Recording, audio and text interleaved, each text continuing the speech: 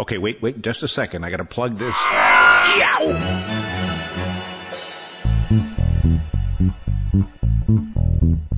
It's TechBiter Worldwide.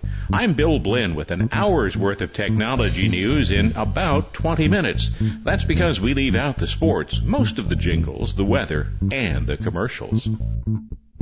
Podcast number 131 for February 22nd, 2009. This is going to be another one of those TechBiter Worldwide programs that is considerably longer than you've come to expect. Until now, the programs have typically ranged from 15 to 20 minutes. A few have been a bit shorter, some have been a little longer.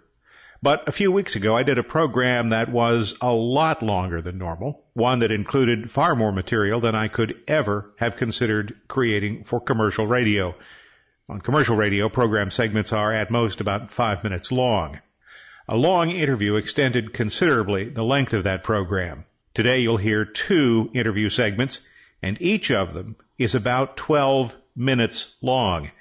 To reduce the program length to what has become normal over the past couple of years, I had considered editing the interviews for use in the podcast and then providing links to the full interviews on the website. In fact, I'd already done the editing when I decided that it would probably be better to include the full interviews here. If you have an opinion, I'd like to know what it is. I'm not so much counting votes for and against as I am looking for reasoning and logic for editing longer interviews for the podcast or for including them in full in the podcast. I like the idea of creating a program with a length that you can count on. But I also like the idea of being able to create a substantially longer program when the information available calls for a longer program. Clearly, those 2 ideas are mutually exclusive, and maybe that's okay. Maybe it is okay to aim for a specific program length, but also to allow the program length to increase when the information available merits the additional minutes. So, let me know what you think. And now that I've added a couple of more minutes with that long intro, let's get started. This program may be more than a little scary. Viruses, worms, denial-of-service attacks, keyloggers, screen scrapers, rootkits, spam, phishing, farming, identity theft, domain squatting, spyware. The list goes on and on and on. Just about every week, some new exploit or a new twist on an old exploit seems to crop up. Keeping your information safe is a never-ending task as new offenses are developed to keep up with each new defensive move. A book called Crimeware, Understanding New Attacks and Defenses, written by Marcus Jacobson and Zulfikar Ramzan, may frighten you, but it will also educate you.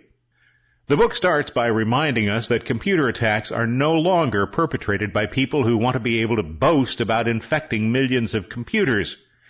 Today's attacks are staged by criminals who are intent on extracting money or information, or both, from your computer without the victim being aware of the problem until it's too late.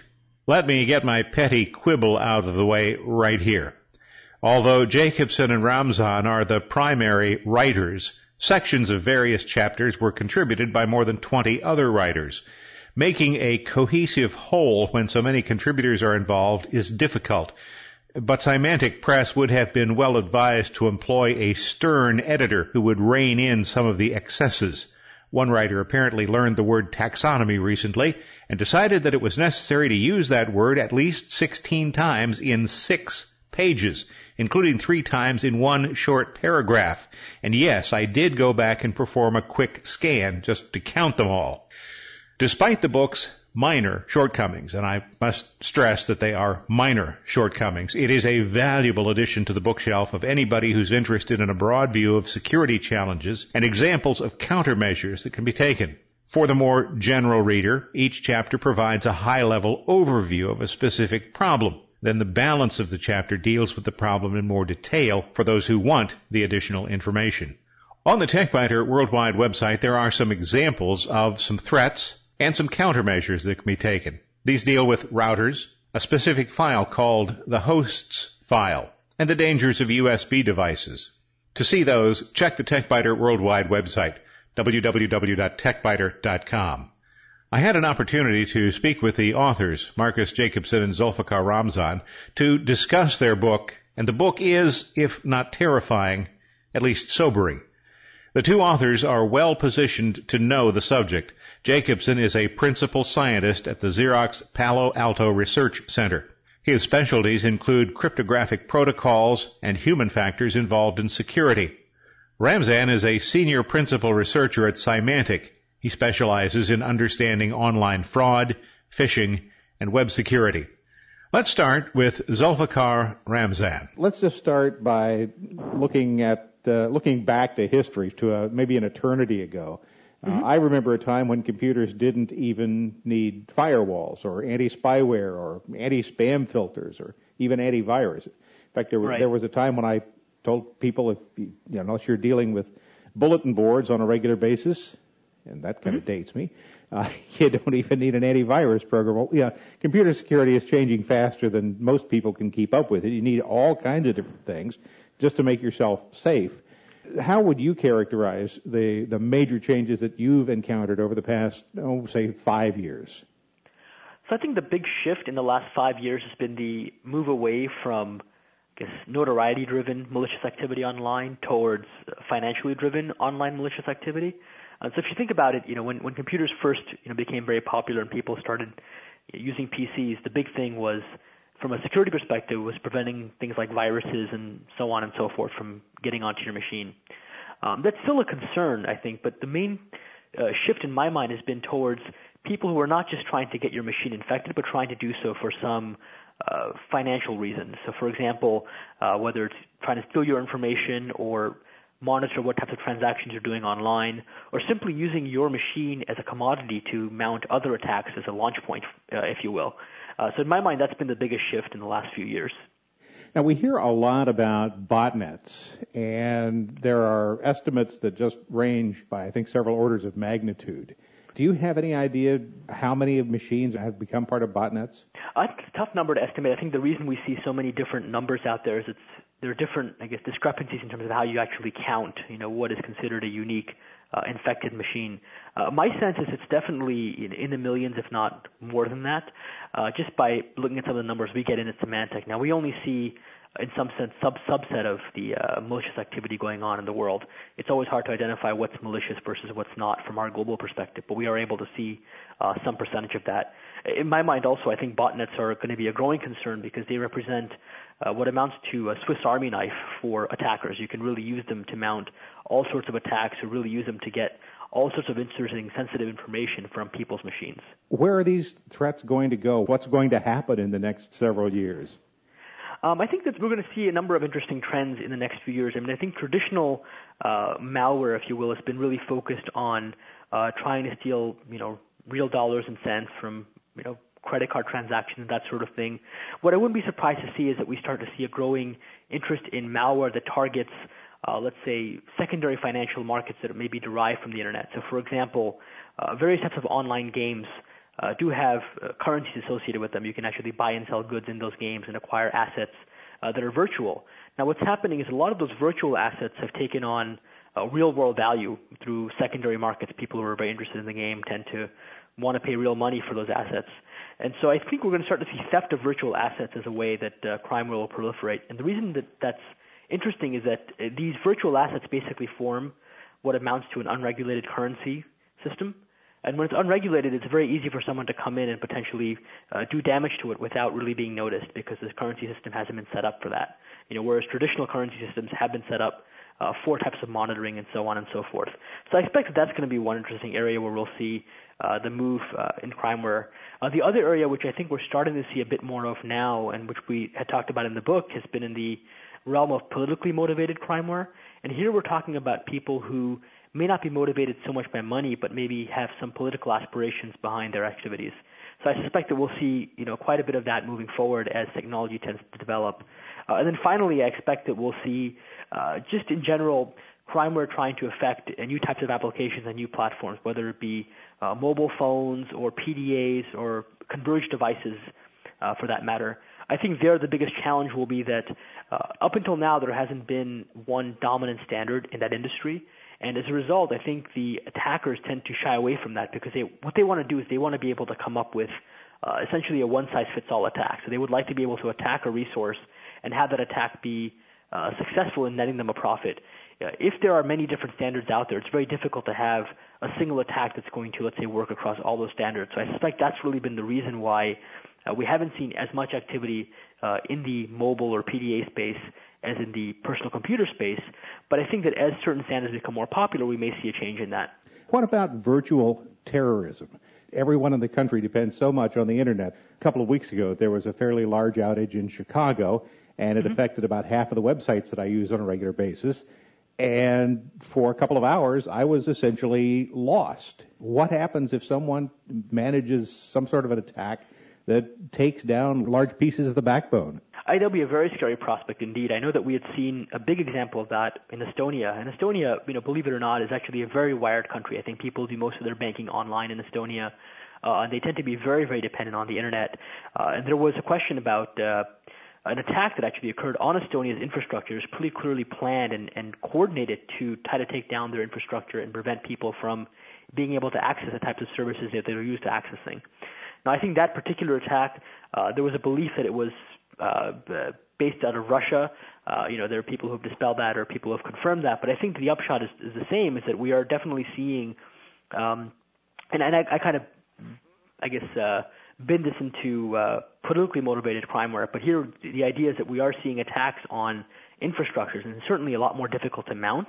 But with technology today and with the advance in the way that malicious software has been written over the last few years, it's becoming more and more feasible to be able to mount such attacks. One of the incidents that you mentioned in Crimeware, Understanding New Attacks and Defenses, was one where some USB devices were simply lost outside of a big office building. And, of course, people found them, picked them up, took them in, plugged them into their machines. So, yeah, I think that's a really interesting example of an attack because it relied on social engineering as opposed to technical engineering. The idea was that the attackers basically convinced people to compromise their own systems by essentially just inserting carte blanche an infected device into their system and letting it to compromise them. Now, I think that whole move towards social engineering is a very interesting one because I believe that most of the attacks today try to take advantage of these social vulnerabilities. It's not just about finding a hole in the operating system or in an application. It's really about, can I just send this user an email and hope that they'll click on the link and infect themselves? And I think attackers are finding that method is so successful that there's no reason to really worry that much about doing something that's more technically sophisticated. At the same time, we definitely still see attacks that are very technically sophisticated and certainly do see attacks that exploit technical vulnerabilities in systems. But I would say that those are, in some sense, the exception rather than the rule. The weak link in social engineering and in a lot of other instances seems to be the human. Right. And the solution is obviously going to be education, but there are a lot of people, maybe the majority of people who use computers, don't really understand what's going on, don't want to understand what's going on. How do you get past that hurdle? That's an excellent question. I think we actually spend quite a bit of time in the book talking about user education as one particular approach for dealing with this problem. So I think ultimately, I think nobody would dispute that the ability to raise awareness in users and individuals who use machines would be a great thing in terms of being able to mitigate a lot of these threats. At the same time, I think we found over the years that doing so is very challenging, and even trying to do user education campaigns, it doesn't always work as effectively as we'd like or as we'd hope. And I think the reason for that is as you said, is that ultimately this is not very simple technology. Underneath, there's a lot of complexity in the way systems work, and for someone to kind of walk in without, let's say, a computer science degree to try to figure out whether they're being safe online, I think it's quite a lot to expect of end users. So I think that you're 100% right. I think the end users represent the weak link. At the same time, I feel that we should never blame the end user because ultimately we need to be able to solve these problems in a way that allow them to be able to do their business. And we can't expect people to have to, understand technical details if they are, to use our systems. And so my personal feeling is that a lot of it has to be addressed through a combination of both technology and policy. So on the technical side, we have to do a better job of trying to detect some of these threats proactively and in a way that is still seamless and is essentially unbeknownst or agnostic of the user, so that everything that the user does is basically transparent.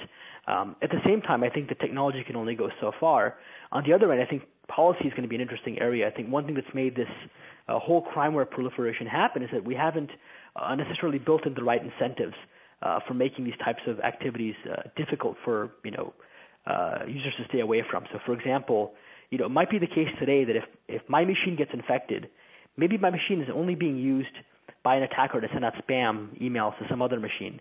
And so as an end user, I may not even notice or even care that my machine has been infected since it's not directly affecting me.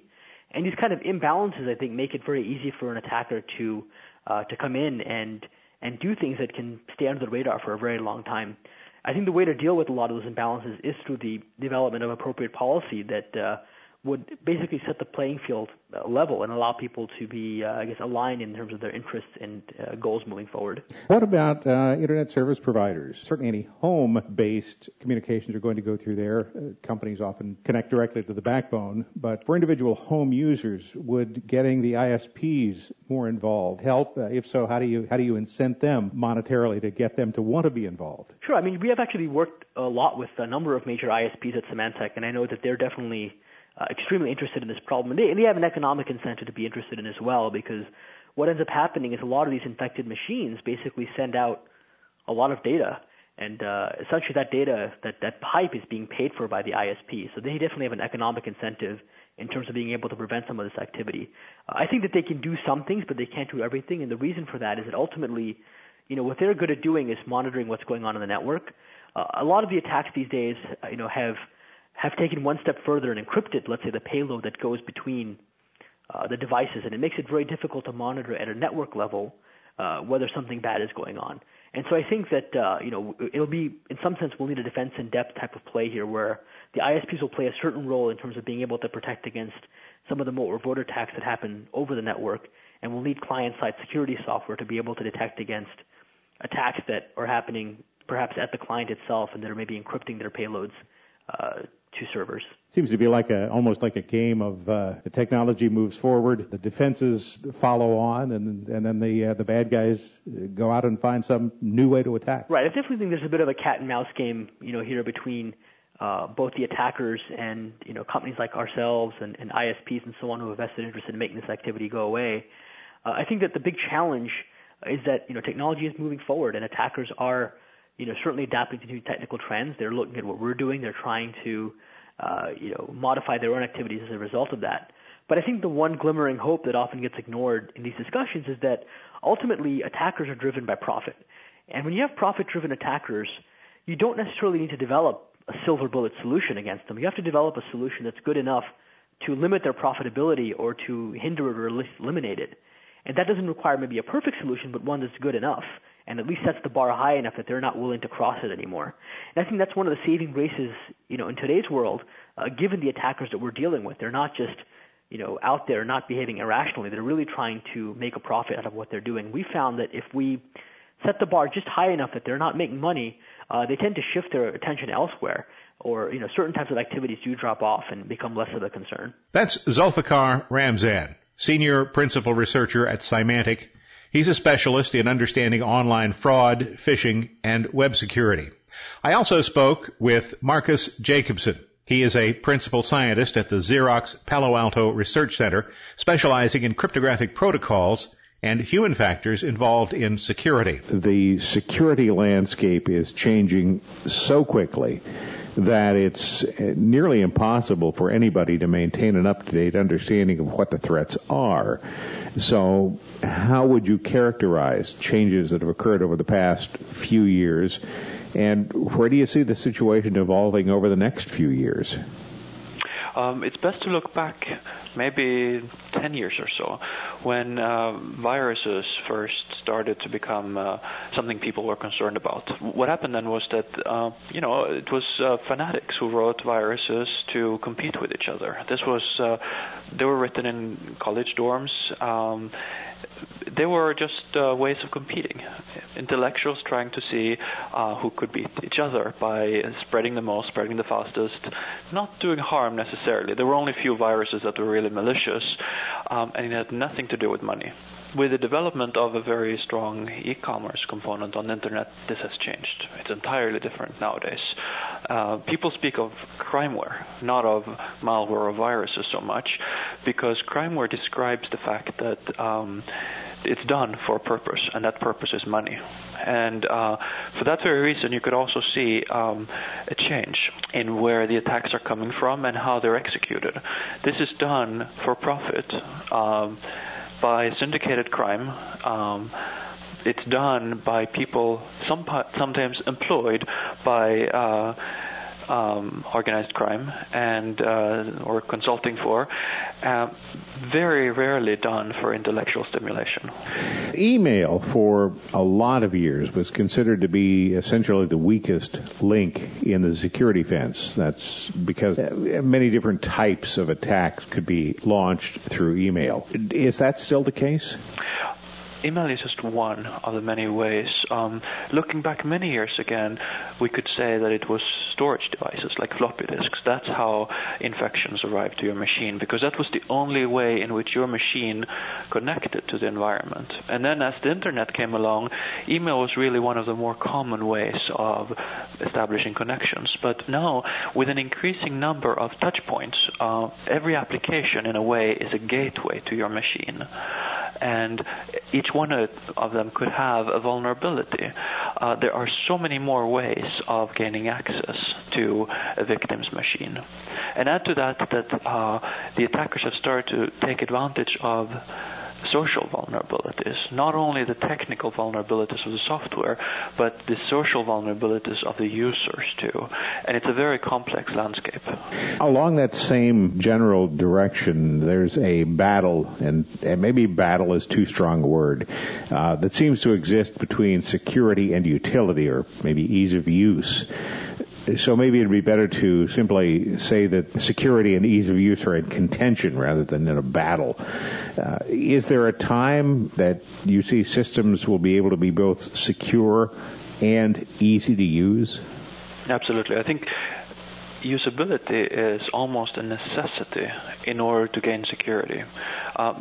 Say that you had to input a password that is 200 characters long and contains at least 50 uppercase and 50 lowercase and 50 digits or something like that. Nobody would ever be able to do it. The kind of application that would protect itself in this way would not be used. Survival, of course, is both getting users to accept service and not shortcut the security features and to have a good service in the first place. In order to make this happen, you'd have to make it attainable for the users. So security has to be somewhere in between the ridiculously low and the ridiculously strong. It has to be usable. And I've done lots of work on this, for example, within password reset, where if you forget your password, then what do you do? Well, you could have a very simple mechanism by which you say on a web form the city in which you were born or something like that. But that's very easily data mineable, and even though it's a common approach today, it's ridiculously insecure. Or you could have the user call somebody up and tell their life's history and be interviewed and so on. That might be much more secure, but it's much more costly. There is going to be something somewhere in between that strikes a good balance between the usability and the security that we need. The book that you have written describes a situation in which some USB thumb drives were dropped in and around a building, and the expected results occurred. People found them, and they did what people would be expected to do. They took them back to their desk, plugged them into their computers, and the drives were loaded with malware. The Windows Auto Run feature installed the bad applications. In retrospect, Microsoft might consider the Auto Run feature to be a bad idea. It's certainly something that I turn off, particularly as a safeguard, and partially because in a lot of cases auto-run is not really what I want something to happen when I insert a CD or a DVD or a thumb drive. So Microsoft could be considered partially at fault here, and it's really easy to blame users for connecting an unknown device to the corporate LAN. But But in reality, most people don't think about security first. And I apologize, this is becoming kind of a long question. At a time when people won't even read things like manuals, how can the average user be educated so that they understand security implications of plugging in, for example, a found USB drive to a corporate LAN, or clicking on a link that has arrived in an email from an unknown source? Well, one part of the problem here is user awareness and education. And I've spent a lot of time working on those and trying to figure out exactly how to communicate complex, often very complex, problems to users who are not interested in learning necessarily. So that's one thing. There are also going to be technological approaches to this problem. The problem you mentioned, it's hard to say that it's Microsoft's fault only, because in reality, it's something we just need increased awareness of. Say that you walk around on town, and I'm at a street corner and say, if you fill out a survey, it takes half a minute, and I'll give you a free iPod. Whoa, that's quite amazing.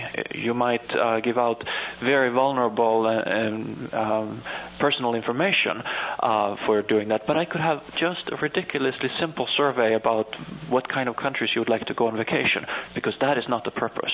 The purpose is for me to get you to accept my gift. And an iPod is just like a thumb drive. It's a machine that you connect to your computer. If you buy a router on eBay, how do you know that it's got the right firmware on it? You don't. There are 100 varieties to this problem. And the question is, what kind of thought process does the user go through in order to feel reasonably certain not to get infected? Today, almost nothing. That's actually a very scary thought. If you had to narrow down security concerns to maybe just one primary concern, your top-of-mind concern, and to one solution, what would be that concern? And how would you propose resolving the problem? What's on top of my mind, and this is motivated by the dramatic spread of malware that we've seen recently, what's on top of my mind is the fact that there is a misalignment of incentives.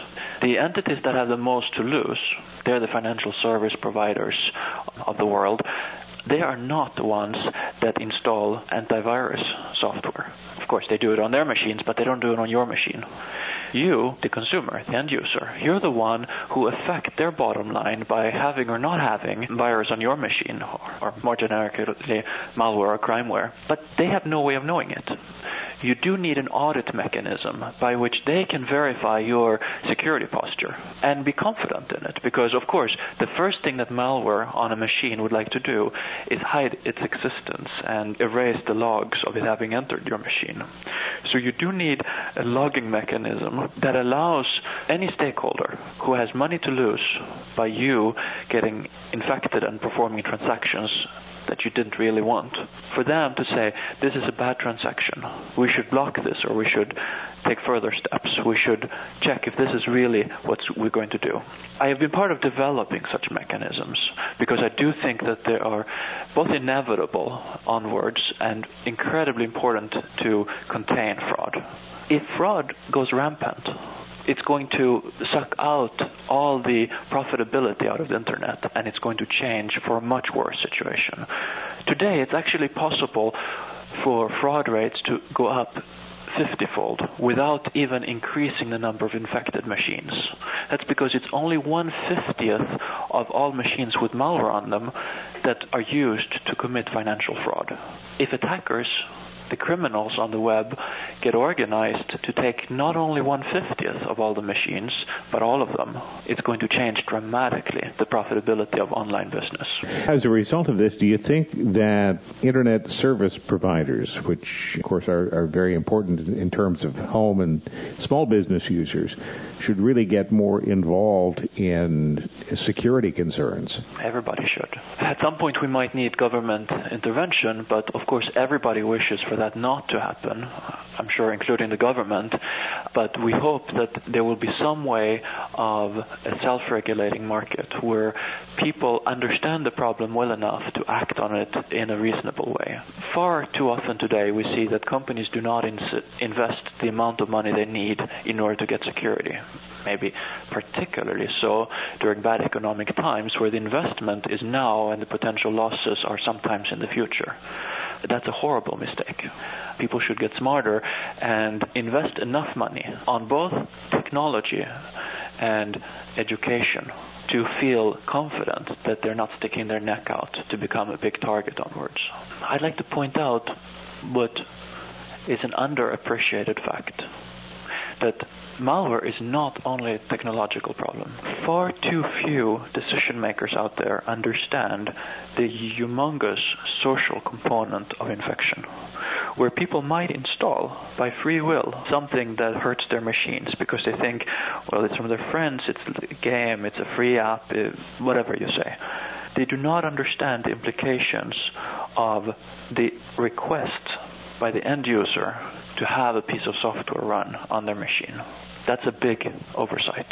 We need to start recognizing this as a socio-technical problem and deal with it accordingly. So it's more of an individual, personal problem, and not so much really a technical issue here. I'm not saying that it's an individual's problem. I'm saying that it's the individual has a lot to do with the end result. Whereas I do say that user education is important. That's not the only answer to this problem. It might be appropriate user interfaces, understandable security. It might be a way of classifying the security that you get and say, no, this is not enough because the user did not input a strong password. It might mean to cover all the cases. For example, password reset is one of my favorites that is so terribly neglected. Companies might insist on strong passwords, but not understanding what a glaring hole the password reset mechanism is. They must take into consideration all the components of security. A specialist in cryptographic protocols and human factors involved in security, Marcus Jacobson, speaking to us about the book Crimeware, Understanding New Attacks and Defenses, a book he co-authored with Zulfikar Ramzan of Symantec. The bottom line on the book, 4 cats. This is not exactly light or inexpensive reading. At $55, it is a significant investment. You can save $5 if you purchase the book from Inform IT Press. The book is comprehensive in scope, current enough to allow readers to understand today's threats, and sufficiently general to provide a good basis for anticipating threats that haven't yet been developed.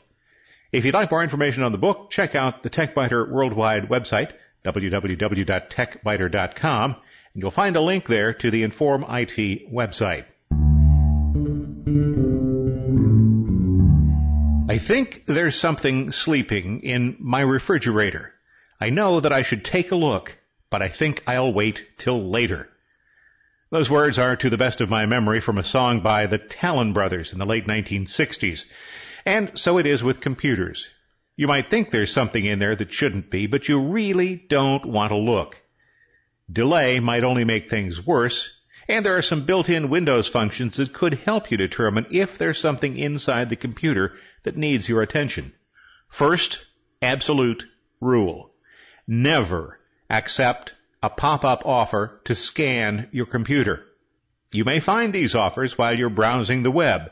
Just ignore the offer if one pops up and get away from the website as fast as you can.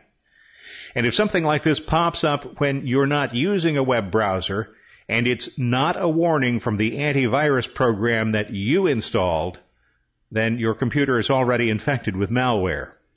I took a look around for some of the tools that you can use to track down the bad guys. There is the Windows Management Instrumentation Command Line.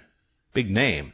A lot of people don't even know it exists, even if they're computer technicians, and that's too bad because it is a useful utility.